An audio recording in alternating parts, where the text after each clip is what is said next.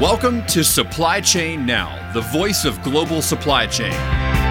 Supply Chain Now focuses on the best in the business for our worldwide audience, the people, the technologies, the best practices, and today's critical issues, the challenges and opportunities. Stay tuned to hear from those making global business happen right here on Supply Chain Now.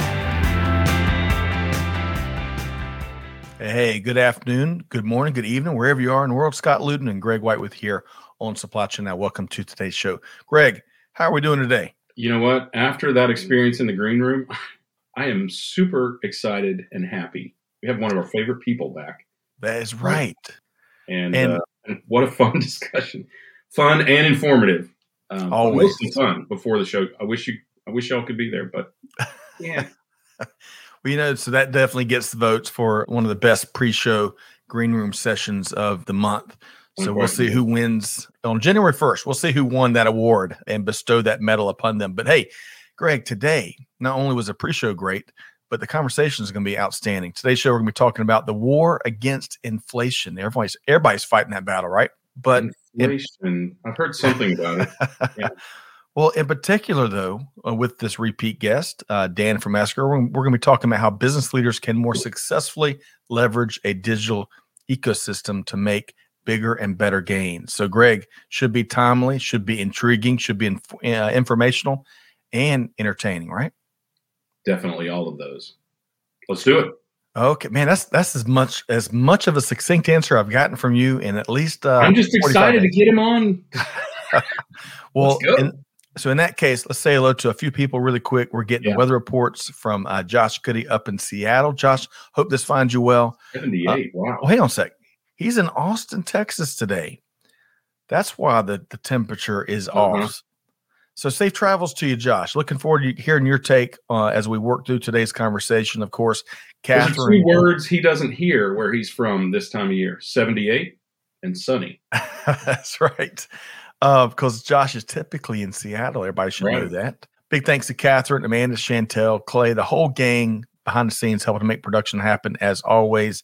See T Squared, who holds down the Fort for us on YouTube. It's a foggy hump day in Baltimore. He says, bring on the supply chain management nourishment. It is coming. He says it just like you do. Bring on. Maybe and we do it. That's right. It's much better when you say it. Oh, I love it. So Natalie back with us. Hope this finds you well, Natalie. The fog and rain are reaching into North Carolina too. I tell you, as I shared pre-show, Greg, taking the kids to school today, man, you almost needed like a 20 extra lights to navigate the fog. It was like pea soup out there. It started last night too. I mean, at least here, up here in North Georgia. Yep. Yeah. So welcome, everybody. Look forward to your comments throughout the conversation today. We got a great one teed up with one of our faves. So with no further ado, Greg, I'm going to welcome in Dan Reeve, Director for Sales from North America for Esker. Hey, Dan, how you doing? All good, gents. I've got a new expression for you. I heard you, in the pre-brief. Always, I know you like my English expressions. New one. Let the dog see the rabbit. That means let's go. Let's get on with it. Let's let him loose. Yeah, I love it. It's nice. We're gonna completely steal that one. Of Every course, time you're on the show, you have to bring one of those, please. Okay. All right. Thank you. You now have a quota. You got to bring every time, Dan. I've been married to my wife 10 years, and she's American, and I'm naturalized now. But every now and again, I'll say something. She'll look at me and say, "I have no idea what you just said. Say it in English." I'm like, "Well, I just did." Well, so still one of our favorites of all time is At the Speed of 1,000 Gazelles. That one is really stuck. So we love that from, I think, your first appearance. Hey, really quick, we're going to have a fun warm-up question for Dan Reeve with Esker in just a minute. Want to welcome in Monica. Great to see you back with us. And Glormar is back with us as well from California. Mega multitasking, Glormar says. Well, great to have you here. Okay. Give us a checklist, Glormar. That's right. What else she's doing. All right, so Dan, we're going to start with a fun warm-up question. Although you don't need any help in showcasing that personality, it's one of our favorite parts that you bring every single interview. But on today's date, back in 1928, sliced bread was born. So get this, Otto Rohwedder invented a bread slicing machine, and that led to the first sliced bread being sold at his bakery in Chillicothe, Missouri. And I've taken pronunciation tips from Greg, so I'm hoping I'm getting that right. Very good. Chillicothe, Very local, Chillicothe, Missouri. Missouri. Yeah, there's no I on the end of Missouri. So with that as a springboard, a little historical business history note. Dan, tell us your favorite sandwich and where it comes from. I'm going for tuna sandwich. You know why? It's easy. And tuna sandwich, tuna melt, and kind of pretend that I'm eating something healthy. And it's just easy. And whether it comes from Subway or which or wherever it's going to come from, normally I'll, so what do you want? Tuna sandwich. Now, here's the tricky thing. In England, you ask for a tuna sandwich. There you go. There's your tuna sandwich. Nothing on it. It just is what it is. In America, there's about 10 different SKUs and different options and quantities and additives. And you're like, oh, it's a bit complicated. So you could argue that's better customer service. In England, it's like, there you go. Take it or leave it. Take it or leave it. Okay, I've never stopped to think about that. And folks, we want to hear from you. Tell us where your favorite sandwich comes from and what it is. Greg, so Dan's already, I've never thought about what tuna sandwiches mean, maybe in other parts of the world, but what's one of your favorite sandwiches and where you get it, Greg? Well, it seems like we talked about sandwiches earlier this week, and we did. And that happened to be a bread shop. So Great Harvest Bread right over by where I live, and they have a chicken Italian something on. I wish I could think of the name. I haven't eaten it in a long time. On focaccia bread. So they slice the focaccia bread, toast it, put a chicken breast with cheese and this really good kind of sauce on it. I meant to look that up. Anyway, it's super delicious, and the bread is fantastic, which really makes the sandwich. That does make the sandwich. I'm glad you said that. So my favorite to round everything out, and I see we've got a couple folks like BLTs. Those are great sandwiches. Oh, yes. The Italian Sub, Greg and Dan, at Pat's Sub Shop in Aiken, South Carolina. They've been doing business since like the 60s, and it's just it is a delicious, one-of-a-kind sandwich. So y'all check that out. Before you said their bread was outstanding, do they bake their own bread there? I don't want to give up any trade secrets, plus, especially when I don't know them, but I think they do. I'm not sure. I know Great Harvest Bread does all their own bread, but I'm not sure. But regardless, great But it's people. really good, you said. Oh, it's right? delicious. It's delicious. It has to be baked in-house, or at least proof and baked. Agreed. All right. So Greg and Dan, now that we've made everybody hungry, right? I want to dive into the main subject here today. Dan, we love having you. You obviously, as we've talked about numerous times, going back a couple of years now, Dan, you and the Esker team do business with all the movers and shakers out there across the global business space. And that's where I want to start. I want to start with, what are some of your observations as to what's going on out in the industry here lately? Let's start there. Yeah, I'll give you an example. So I had lunch with CFO on part of a global chemical company. I had lunch with him on Monday, and they said, what's going on for you? And I'm going to sound like a broken record here, because he said, well, Dan, again, the top CFO is pushing for visibility, chase up payments, hold people to the terms, more focus on cash. Our cost of borrowing has gone up, maybe up to 10%. So there's a lot of focus now on controlling the controllable. What can we do? Because forecasting pattern he talked actually about a forecasting project where his reps have to forecast every 2 weeks, a rolling forecast 12 times a year. And he says, okay, they can do that. But beyond 12 months, it's like, wow, it's almost impossible for us to forecast what's going to go on, because you've got COVID in China, you've got supply chain impacts. And by the way, if you look back since 1952, there's been a global economic, political, or environmental impact in every part of the world every year. So he didn't say that, but that's backstory. So basically he said, look, continued disruption, we've got to focus on what we can control. And we've got to try and retain our customers, keep them happy. There's a lot of pressure. As a supply chain owner, he was describing how my supply chain owner has got a lot of work to do to keep the customers happy. So again, people are now acutely aware of increasing costs and the increasing cost of cash and the impact of storing more inventory. There's a lot of money tied up there. And a lot, the CFOs are really now sort of paying attention to how do we cut costs? How do we manage spend? How do we, make sure we're not keeping too much inventory, but at the same time, we need to have the inventory, or we end up doing part orders and frustrating customers. So again, I sound like a broken record, but that's going on. And now I think, I'll talk about this in a little bit. We'll talk about a Forbes article that talked about well, part of the solution here is automation. Right. That's right. Well, so Greg, that's a lot of what we're hearing, a lot of what we're seeing out there. Well, what would you add, Greg? Yeah, well, I think what exacerbates that is the way that people have responded over the years since the pandemic started to these disruptions, which is in a lot of cases to load in a ton of inventory. I just did a commentary today on the Gap Inc., which is the Gap. It's Old Navy, Athleta, and Banana Republic, all of which had 37% more inventory in Q2 of this year than they had in Q2 of last year, and were relieved that they are only 12% over the inventory they had last year. But to Dan's point, their chief financial officer, she said that they are focusing on reducing inventory going into 2023.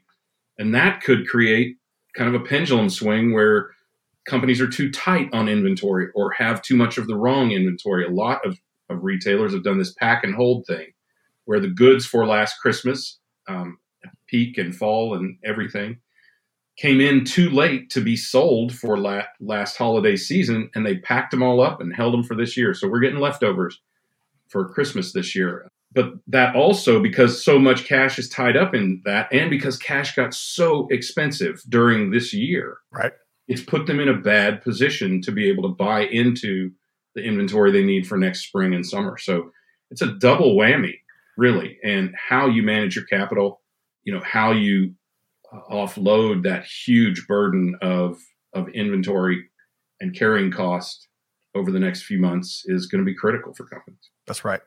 Press your luck. It's not just a game show in the 80s. It's kind of like what navigating the supply chain ecosystem is lately with whammies. No whammy, no whammy, no whammy, no whammy. Stop. You remember that game show back in the 80s? Press your luck. Greg, no. Dan? I was still in school. I was still in school.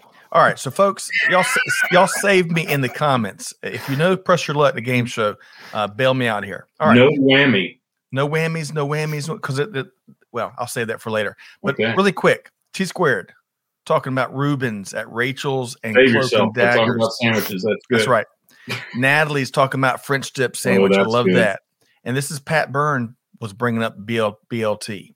And someone on our team. Excellent choices. That's right. Someone on our team does recall their Press Your Luck, no whammies. Thank you very much. That is your wife. Hopefully so. Out of the depths. I guarantee it, because it's either her or Catherine. I know it's not Catherine. All right. So we started this conversation getting Dan's take on what he's seen out there, talking to business leaders, some of the things that are taking place out in the industry, and of course, accompanied by what Greg's seen as well. Although some of what you shared, Dan, certainly applies to what supply chain leaders are dealing with when it comes to inflation.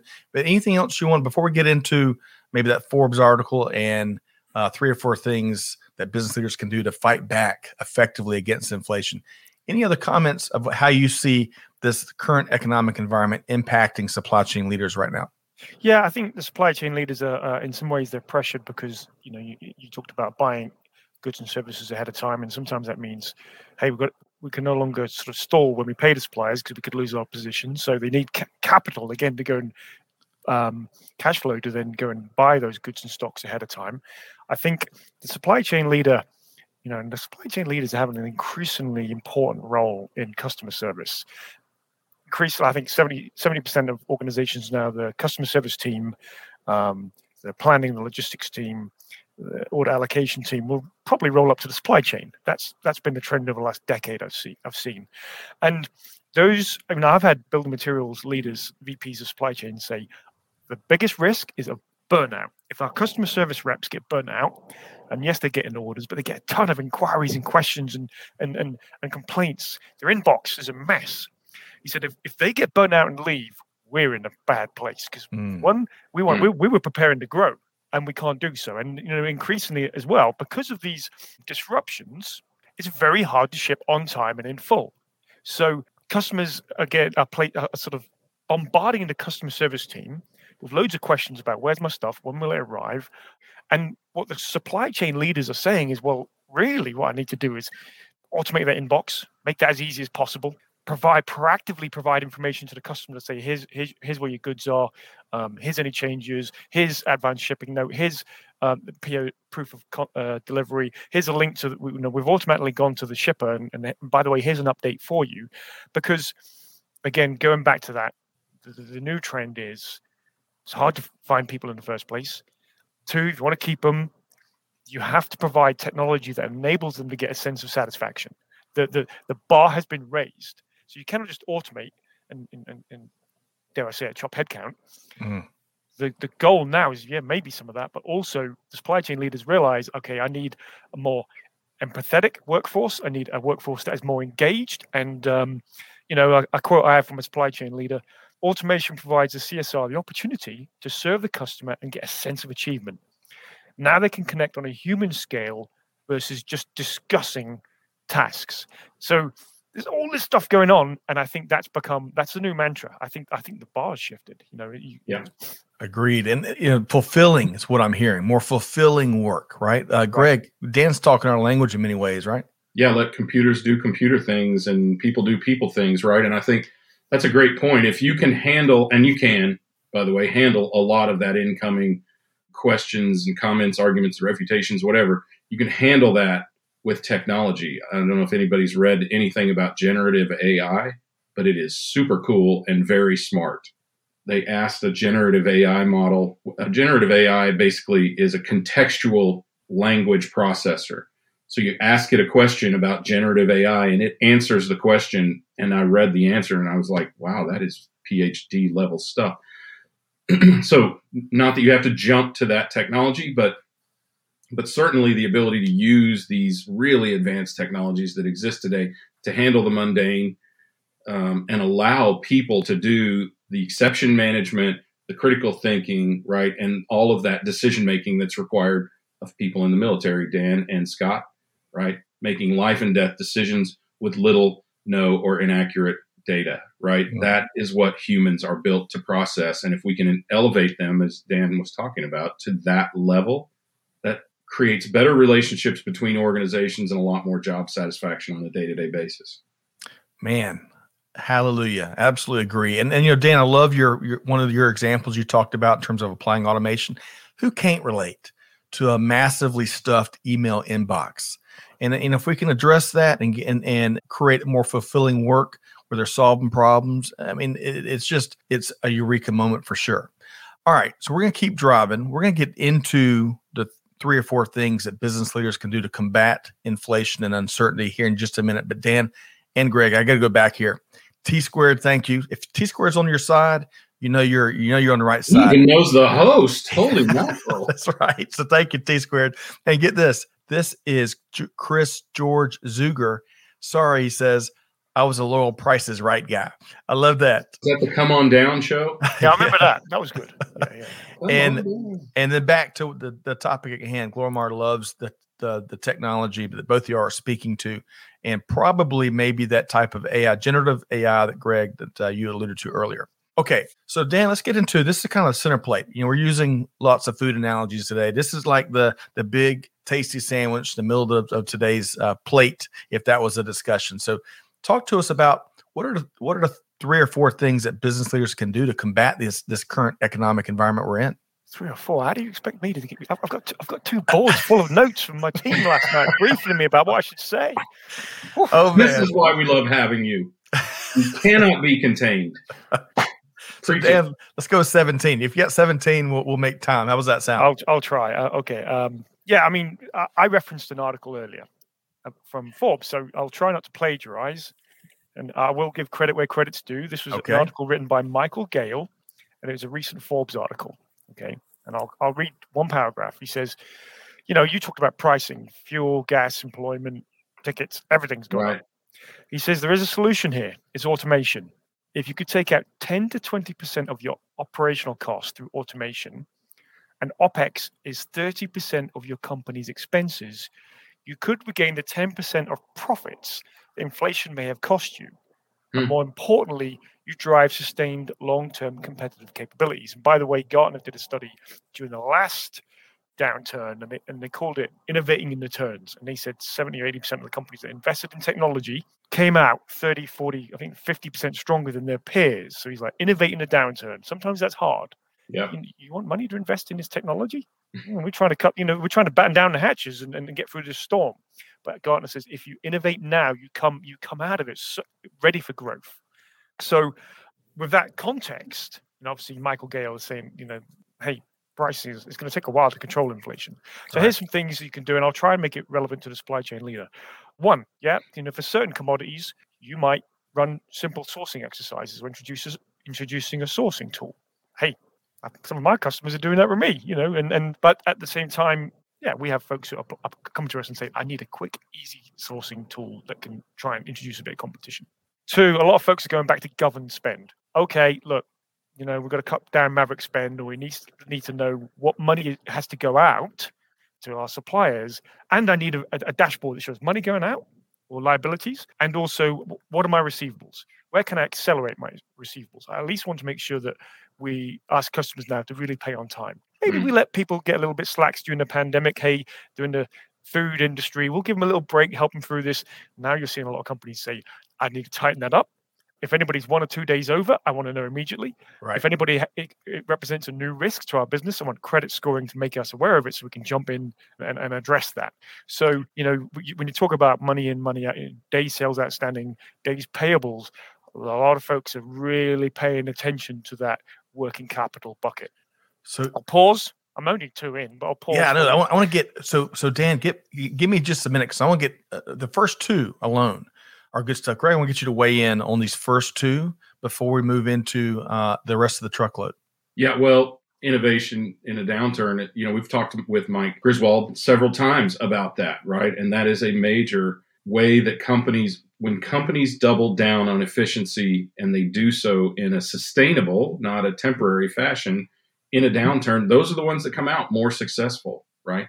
Now is the time to prime the pump for that, because if you think it's tough now, just wait for the next year or the next 2 years as we are actually in a sustained recession, and maybe we will reduce inflation, but it won't go away next year. I mean, again, not an economist, but right as often as they are, but many, many economists, the vast majority, are predicting that we'll still have 5% inflation by the end of next year.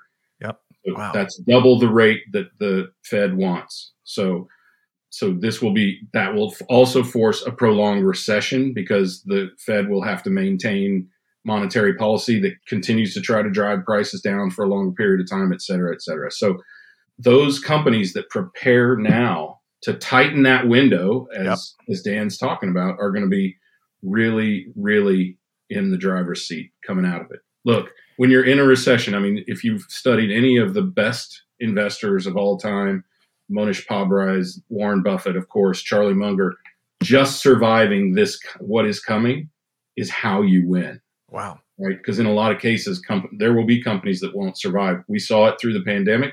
We saw a number of companies failing going into the pandemic.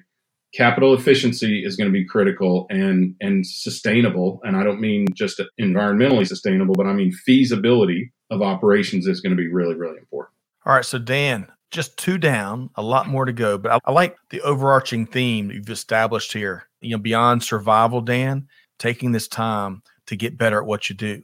But Dan, all right, so first 2, what's next on your list? Well, I'm going to do 2+. The other thing is, for a while, I think companies talked about, hey, can I get some early payment discounts, maybe leverage supply chain financing to go and help out my suppliers, and I pay them early and I get a little bit on the back end. When cash was free for quantitative easing, it wasn't such a big issue. Suddenly, I think it's massive. It's really the treasurer and the CFO, but the suppliers are like, oh, hang on a minute, this is of interest now.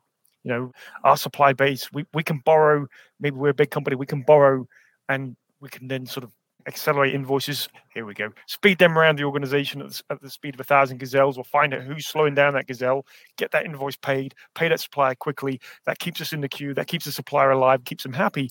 But also we could probably earn some early payment discounts using our own money, because we've been really effective with capital, or we could take advantage of, funders, supply chain finance. So I think some of those things were buzzwords for a while. Not anymore. Suddenly it's like, yep, that's real. And it was the cost of capital and the interest rates going up that made it real.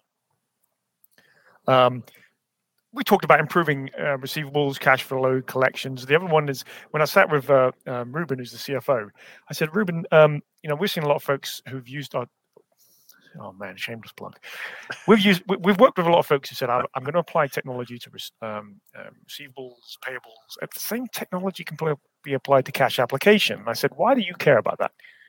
He said, Dan, the reason I care, twofold. From a CFO point of view, I care about automating cash application because now I can see who truly owes me money, what money to which divisions. I can quickly work out if there's a dispute or money that actually they've short paid me and it's either fair or it's not fair. And if I'm quick, I can go and challenge that, get into those portals, find out the information, coordinate my organization across departments and say, that's not fair.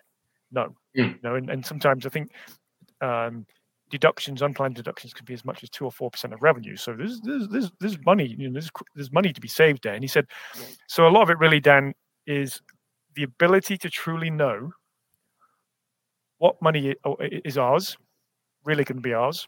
Yep. And last time I was in Atlanta, I had a supply chain leader say, the reason we want this, Dan, if I see why people are taking unplanned deductions, you know what?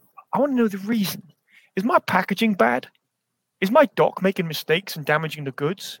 Because if they are, hey, guess what? If I know that, I want to know that quick. And I want to make process changes, warehouse changes, factory changes. So I don't make those errors anymore. So so that's why I think it applies to the supply chain owners as well. They want to know that. Let me take a pause. Yeah. Thank you. You're covering so much ground. Greg, pick something, one of the ideas Dan just shared there, and talk about the importance and criticality of it. Well, this is probably going to sound like regurgitation, but I just think that cash is going to be so important going into this, that the ability to, I'll say it, use Esker. That was nice of you to say just software generally. Use a solution like Esker to be able to analyze the timelines of cash to cash and the applicability and the charges or transactions that are occurring, and whether those are fair or correct or necessary. I think all of that is really critical. And because it's automated, it's so much easier. So if you can go through and optimize your cash utilization in a time like now, man, you definitely should, because, the same reason I said before, cash is going to get you through this. All right. So Dan, a lot of good stuff, a lot of kindred spirits out there. I'm not sure exactly where we are in this massive list we've got. We're making progress. Making progress. Okay. Making progress. Yeah. Bites of the elephant. I love it. So Dan, what's next? What else can business leaders do to combat inflation? Well, so there's one. So Ruben, although he's CFO, he said, Dan, I am interested in that concept of automating inquiries that come into customer service and orders. So that's interesting, because a lot of the time it's the supply chain leader that cares about freeing up their customer service staff to be rock stars. It says, why do you care? He says, because a lot of the time, if invoices are delayed, challenged, or, it's because an order came in, we fat-fingered it, we made a mistake, tax, SKU, where it was going to be shipped from, whatever, it blows up my receivables. And he says, so as a CFO, that's why I care about that, because a lot of times, he says, that's what's blowing up my receivables, and frustrating customers, and maybe meaning the customer isn't going to stay with us, or hey, we don't have technology to truly check what their credit status is. Maybe I should be giving them more credit. So those who are at risk, tighten up the belt. Those that are not, hey, give them more credit. Or back to that cash application idea, they have paid. Well, we just hadn't got around to applying that to their account yet. Oh, well, there's a good. We've all had that. How much does that frustrate you? Hey, I've paid. No, I'm sorry, you're on hold. So these are some of the things where you can apply technology to sort of make sure you don't blow up the supply chain by putting bad orders in. You improve the customer service by getting the order in, getting inquiry in, and doing that right and frictionless is both good for your AR process, but also good for your relationship with your customer. And that enables them to go and serve their customer. So I love that I used to be in the food industry way back when, right? With a big Fortune 500 company. And back in that pre-digital era we were in, you'd back a truck up and the driver would wait for credits okay that they can drop, all the food. And so Dan, but to your point, that's only half the equation, that risk management. The other half that I love that you bring up is that maybe if we've got information at our fingertips and we've effectively applied automation and technology, we can create more business room by offering more credit. It's both sides of the coin. I don't think that's thought about too often. Greg, weigh in here on what Dan was just talking about. I think, and to your point, Scott, you can do it a lot sooner, because once that stuff is on the truck, you might as well deliver it, because you've already spent the money to get it there. Preempting that order, even being packed and shipped, is a better use of time and capital. So automation make sure things don't fall through the cracks, and that they happen in a timely and capital efficient manner. So I've been there. I've been on the receiving end of that, Scott. A shipment where we were on credit hold, and we weren't doing that great in the early 90s at Northern Automotive.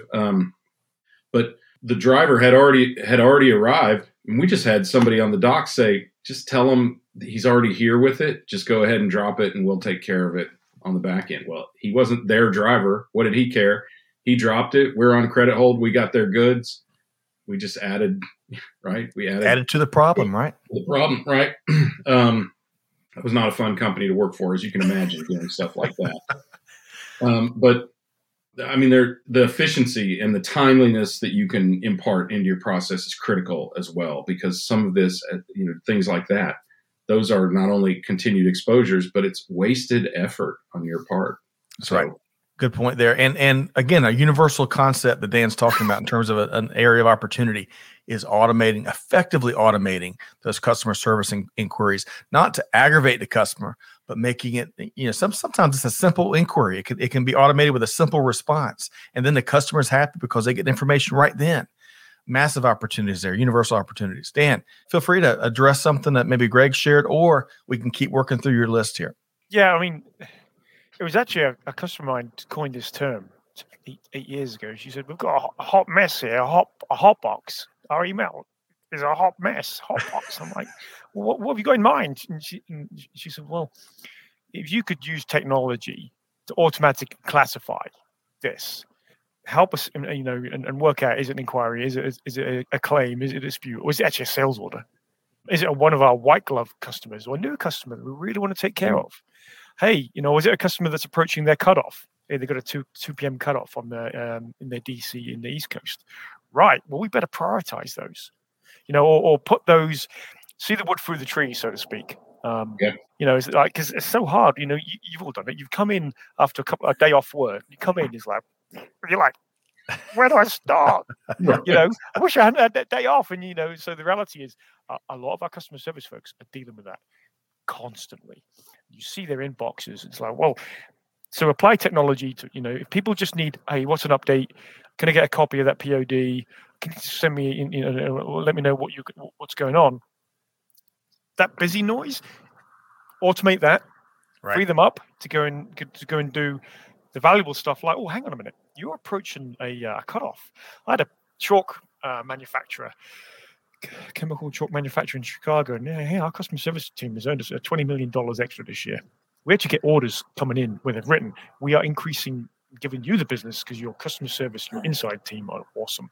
Man, wow. Back to freeing up staff to be rock stars, recognizing them for that, and then helping them to sort of serve the customer. I'll give you another example where technology can apply right here.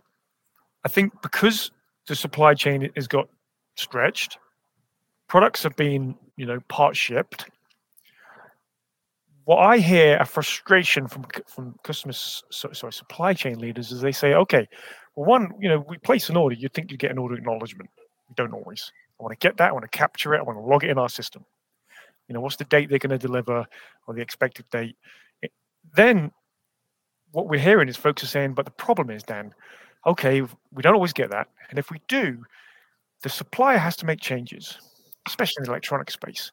Okay, so the Apple's made some changes and that impacted the whole industry. And suddenly the lead time, the delivery, the initial delivery promise date you get is never the actual date. We're running a bit short on this SKU, so we're going to substitute it. Or you've hit an allocation limit, so therefore we can't give you exactly as much as you wanted. What the supply chain owners are saying is, I need to automatically get that information back, capture it. Can I compare that to the purchase order that we sent over? And then can I have some alarm bells going off or some updates so that we in turn can proactively go and talk to our customer and say, hey, look, it's not great news, but I want to let you know about what's going on. Right. Or we maybe think, hey, you know what? I need to go and open a relationship with another supplier in order to satisfy my customer.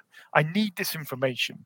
And, that wasn't possible in the past, but now technology is available to help bring that visibility on the supply chain leaders and the customer service leaders to say, right, we have time. We can do something about this. I think that's been caused by the supply chain disruptions. Yep. So Dan, you're touching on something. So Natalie in the comments here wants to combine your first one, which is the kind of overarching theme, innovating during the downturn, with one of your last ones, automating customer service inquiries. And she's combining those two and saying, hey, combining 1 and 4, do we know, if any, which tech companies work with existing companies to push to what you're saying, Dan, those latest updates and capabilities? Of course, as she says, there's been a lot of development in the past 3 to 5 years with the use of AI, pushing out those latest updates and doing it in a automated fashion. Any thoughts there, Dan? Yeah, I think it's funny. Last night I was writing a brief for my sales. I support 40 or so salespeople. And I was writing a brief on proof of concepts, and I stumbled on Intel have a document on this, on using AI and cognitive intelligence, and they've said, hey, we think AI can make as a minimum 38% improvement with a company's processes. I think there's a $14 billion opportunity there. So I think there are companies, who provide software as a service and are continually sort of applying that technology. And what you might want to look for is, okay, has that vendor gone and invested in the technology? Have they got PhDs? Literally, have they got PhDs working for them or doing their earning their PhD while seconded to the company, looking at AI and then applying it? Have they run thousands of orders from the whole, all the manufacturers in the US? Have they run thousands or millions of invoices? So rather than you go and have to build that technology, create a load of templates, can you tap into a service that already exists? That would be my encouragement. I love that, Dan. Greg, your quick comment there? Yeah, I mean, I think there probably are technologies out there. I don't know what they are, but yes, definitely vet their math, right? There are a lot of companies that claim to have AI, and what they're mostly doing is they're using models that are provided by their cloud service provider, Azure or Google or Amazon. Those companies that are really investing vis-a-vis scientists, as Dan talked about, in real and proprietary AI and ML are very much more valuable than anyone who's just kind of adapting an already existing model. Yep. They're the ones powerfully innovating and changing how business is done, doing more for customers and employees for that matter. So Dan, we've got a few more minutes here before we're going to level set with what Esker's doing and a lot of cool work that you are doing, moving mountains. But before we get there, what else is on your list? And I love... Yeah, Dan. The team, innovating with me last night. What have I missed? Love it. We talked about. I'm serious. We need to, next time you're on, have somebody find some like really big markers so we can see that, because I know you can see it. I'm the only one who can read it with my handwriting. That's a good point. That's an excellent point, because you write in English. Yeah, I think the other thing we didn't talk about is fraud. Actually, so fraud risk is going up. So we talked about using technology to automatically detect, should we give this customer more credit? Should we automatically put the orders on hold or take them off hold? Well, the other thing I think a lot of companies are looking to do right now within the procurement suite is, okay, there's a lot of time and effort required to onboard a vendor. We've talked in the past about, hey, that needs to be changed, because what if you do need to go and you can't just single source, you need a multiple source. So a lot of companies are saying, make it easier for us to onboard vendors. We don't want to lose any of the due diligence and compliance, but can we make that easy? And can we have reminders to say, hey, hey, Mr. Supplier, you need to update your insurance information, and you make sure you're compliant. Also, with the risk of fraud going up, can I double check? Hey, this email that says, can you quickly pay me, please? I get them. We all get them now and again. And it appears to come from your chairman, but it's not. It's somebody who's perhaps in Western Africa or wherever, or not necessarily in Western Africa, but obviously there's been a lot. Russia. It could be Russia, it could be Nigeria, Anywhere. wherever. It could be anywhere. Yeah. Let's not. I'm not trying to be xenophobic here. It could be anywhere. The reality is, people want tools to help detect and prevent fraud. People want tools to help them detect that. Hang on a minute, you were dealing with a supplier, but little did you know they actually have an operation in Russia, and that's now going to get you in trouble with. But also, we're going to get you in Defense Department regulations. And I'm missing the CMM. All right, so now we're both struggling for the acronym. Anyway, I think we know what we're talking about. I mean, you're going to be getting trouble. There's 10 checks, tax checks, but there's also bank checks, and then there's also make sure you're not going to upset the Foreign Office or you're not going to fall foul of sanctions, so to speak. So increasingly, that's all a ton of work. Then you could even add on, okay, so we do business, but we want now governments around the world as populations, often you have a look at Italy, you got a reverse population. Yeah. Right. I need to get the tax. Okay, so you can't just send your goods like you used to with the invoice in the box. No, now you have to go through a governmental layer that either they want to get their VAT. So now, even though I know you're in the US perhaps, but you're sending goods and services overseas, LATAM, Africa, Europe especially. Okay, they may have a pre-approval model or a post-audit model. You have to send those invoices and provide information that goes through a government layer. So you can't just send your invoice. You've got to put it in the right format. It's got to be archived in the right mechanism, and it's got to be delivered in the right mechanism. Otherwise, hey, at the minimum, your invoice is going to get, and your cash is going to get delayed. Right. But this is a trend the world is going where, these governments want to know what you're buying, what you're selling, so they get their relevant VAT. That takes compliance. Right. And I worked with, full disclosure, I worked with Getty Images. We put a technology in there, 10 years ago. And he said, Dan, we work with photographers in 60 different countries. We haven't got time to sit here and research the compliance rules for 60 different countries. I've got to send our invoices and get paid. But, man, that's almost like a business in itself. So I think what's happening is all those complexities for both supply chain and finance. You know what I mean? Can you really do all that in-house? Right. No chance. So beyond the compliance side, just where you started with fraud and cyber attacks, if we think the job is tough now to protect our global supply chains, just wait, unfortunately, because not only will the attacks grow and there will be bigger volumes of them, but they're going to be even more complicated and complex. Greg, your quick comment here. We're talking not only compliance, but cyber, a little bit of all, and then how we can't in-source everything to protect to stay compliant and protect our supply chains. Your thoughts, Greg? Yeah, well, I think of two of the biggest tech companies in terms of valuation in the world, Avalara and Deel.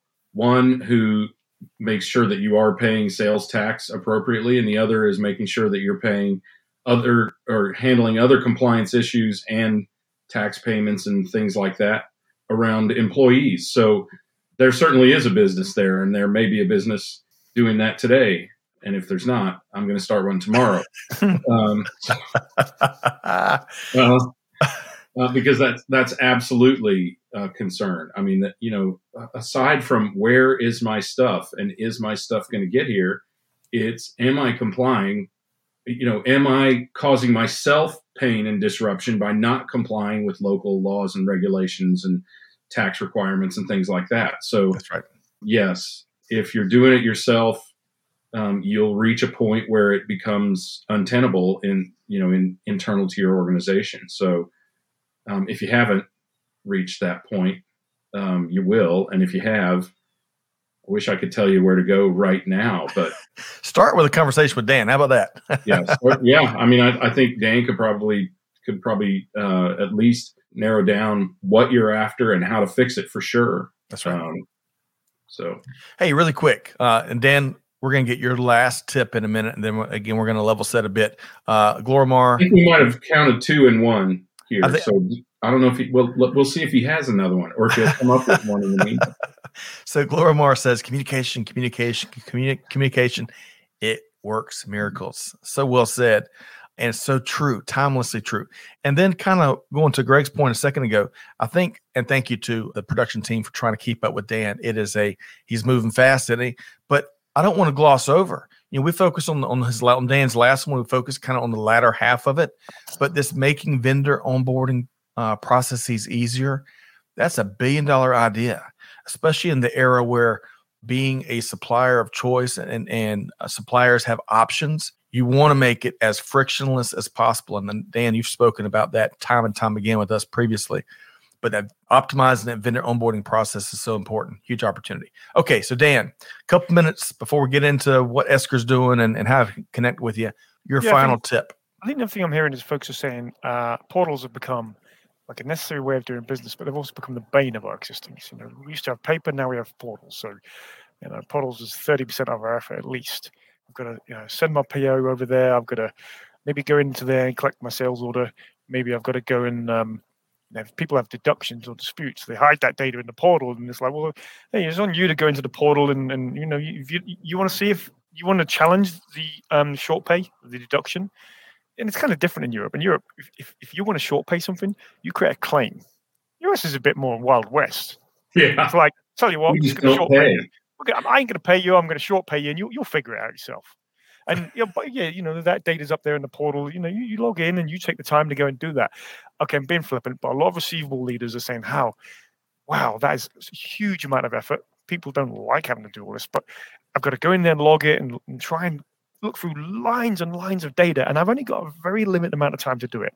So I think what I see is that's the jack that's out of the box now, and the reality is people are interested in technologies that could try and sort of help with those processes that I've described, be it payables, receivables, order management, tools that can sort of go out there and grab that data, again helping people get to the point where they can make a smart decision. Okay, well, thank you for saving me that time. Now I can see what's going on. Love that. Okay, so Greg and Dan, it's now time to let the dog see the rabbit. Did I say that right? It's time to get started. And you've seen a film. It comes from that. It doesn't come from that movie, but I think it was Brad Pitt in the movie Snatch. I haven't seen that. Oh my gosh, I hope so. That is a great movie. I cannot sequel understand to Lock, Stock, and Two any of those Smoking people Barrels. saying, Yeah, but it's a great movie. Okay. All right. Yeah. Well, regardless, You have to watch it with subtitles on, Scott. even I almost have to. Because like, what did he say? Oh gosh. All right. So what I'm trying to say is it's time to get started. And one of the ways that you might want to get started is learn more about Dan and Esker and what they're up to. So Dan, in a very small nutshell, think 2-3 minutes here. How does Esker help organizations, especially navigate through these challenging times? The elevator pitch I like to say is, folks will turn to us when they're trying to free up their staff, be it customer service staff, payable staff, collections, cash app staff. They're trying to free them up to be rock stars. And that means, as Greg said, take away some of that mundane effort. And that mundane effort, I think today, let's start with the order coming in. If the sales order comes in, we talked about, can you automate that? Can you identify problems, discrepancies? Can you automate or clean up the process for inquiry management? Because who doesn't have a customer service team struggling with millions of questions and inquiries? Can you provide more self-service access? So not just can I place an order online, can I see your availability? Can you make it easy so I can just pay online or communicate with you online because I'm working late at night and your team is not there anymore? So there's some opportunity. Through to, okay, the order came in, now we're going to invoice you. Most ERPs have the ability to send out invoices. So I'm not sure I can help that much there. I can do it if you need it. But what folks tend to say there is, well, can you help us sort of, as we talked about earlier, manage credit more effectively, get the invoice delivered as quickly as possible, chase it. Okay, can we apply smart decisions to who should we chase? If we chase these folks, how does that improve working capital? Because we have a good view on what we need to pay on our so it's about kind of free people up to be rock stars, to improve days sales outstanding, work out what you want your payables to be, earn early payments through moving people to electronic payments, perhaps instead of paper and check. And effectively, many of the leaders we talk to are held by PE firms or venture capital. And there's this growing trend now to try and reduce, obviously be as efficient as possible, but lower bad debt. If I improve collections or if I improve receivables, I can lower bad debt, and that's good for the shareholders. That's good for the company. So effectively, it's freeing up people to make a difference when it comes to order to cash or procure to pay. Lots of different ways to leverage Dan and Esker community. Greg, I'm gonna get your final word here in just a minute because we've made so much progress. But Dan, I love how you're always looking forward to having shop conversations with folks, no matter where they are, no matter where their enterprise are, no matter almost no matter what problem they're having. Enjoy your work there. So, how can folks connect? Yeah, Dan Reeve. And if folks do reach out for me, our style here is very much we won't be a fit for everybody. I don't have technology that will solve every problem, and our job is to be upfront and candid about can we be a fit or not. Folks can get me at daniel.reeve@esker.com, or you can find me on LinkedIn. It's just that easy. And also, we want to point out, folks can go to esker.com if they want to learn more, see use cases, and a whole lot more. A lot of different resources, podcasts, events, in-person and virtual events, all kinds of resources. And our team also dropped the link to connect with Dan in the chat as well. Okay, Dan Reeve, always a pleasure. I appreciate, you should have whiteboards follow you around everywhere. I agree. So folks don't miss a single thought you have. But until next time, I look forward to seeing you in January. Big thanks to Dan Reeve and Esker. We'll talk with you soon. Cheers, guys. Loved it. Enjoyed Thanks, it. Dan. Thanks a lot. Greg, man, we cover so much territory when Dan joins us. And so this might be an unfair question to you. What's one or two of your favorite things that Dan shared here today, Greg? Anything with an English accent, first of all. He just sounds so much smarter than us, doesn't he, because of that? No, but honestly, I think it is he titles it making people rock stars. But what he means by that is taking away the boring, the mundane. Don't make them a roadie, right? Don't make them unpack the instruments and stack the amps and hang the lights and all that sort of thing. Make them the rock star. And the reason for that is because all of that roadie work can be done by technology, right? A lot of what he talked about is linear in terms of its logic. If this, then that. These are the rules of the game, right? You can input all that into technology and a lot of that into Esker to say, okay, if this is this case, then, if this is the situation or these are the inputs or these are the facts, then do that. And I mean, imagine, first of all, the consistency that you get out of that from a technology, never having a bad day or never missing an input or any of that sort of thing. But also, as he said, the way you can elevate people to do those things that can bring you, did he say $20 million in additional revenue by managing the customer relationship better? I can't think of a better business case than that. Even if it's $2 million, right? As long as it's more than what you're spending on the labor, and you can take that labor cost away from things that should be done by technology, right?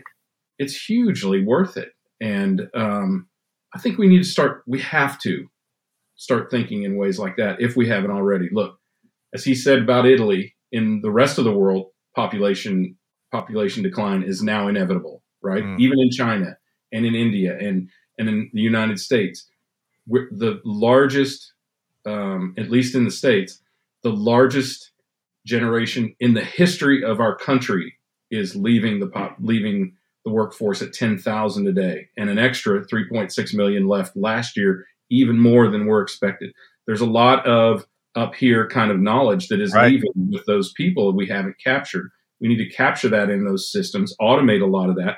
The reason that it was still manual, frankly, was because those people started doing that job manually and people were afraid to automate it, right? For fear of retribution. Now the people that are moving into the workforce, they don't want those mundane jobs. And they realize that technology can and should be doing those. So it's a perfect time to make that transition. That's right.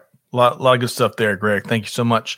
And folks, we've been rubbing elbows with Dan Reeve going back probably almost 3 years now. And I tell you, he enjoys, if you can't tell the passion he brings to the conversation, he loves talking shop with folks no matter where you are. So we've dropped his LinkedIn profile there. You can connect with him there. He also, Greg, was brave enough to drop his email. So since he was brave enough, I'm going to reiterate reiterate it, daniel.reeve@esker.com. He goes with the formal name on email. What's that, Greg? No S on, it's not Reeves. Right. Daniel Reeves. So for those of you who are Denver Bronco or Atlanta Falcons fans. That's right. No relation. I learned that in my first interview where I was locked in on Reeves being his last name, Dan Reeve. Heck of a guy. So reach out to him, have that shop conversation. I promise you'll leave that better off, knowing a lot more than you did going in. Okay, folks. Greg, thank you very much for being. I loved how you distill some of what Dan is sharing with our audience here. Thanks to all the folks that showed up. And hey, Keelan, Mr. Wheeler, I agree with you. That Greg is a genius. That Greg and Dan, sheer geniuses. Well, thanks for all the folks. Thanks for all the folks that showed up in the comments and shared a variety of different perspectives. Y'all come join us again later this week and next week for more content, almost as good as Dan Reeve with Esker. But whatever you do, folks, whatever you do, I'm going to butcher that analogy again. It's time for letting the dog see the rabbit. It's time to get started. Deeds, not words. Take some of what Dan has shared and get out there and make an impact with it. With that said, Scott Luton challenging you to do good, to give forward, and to be the change. And we'll see you next time right back here on Supply Chain Now. Thanks, everybody.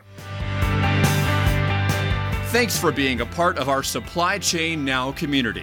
Check out all of our programming at supplychainnow.com and make sure you subscribe to Supply Chain Now anywhere you listen to podcasts. And follow us on Facebook, LinkedIn, Twitter, and Instagram. See you next time on Supply Chain Now.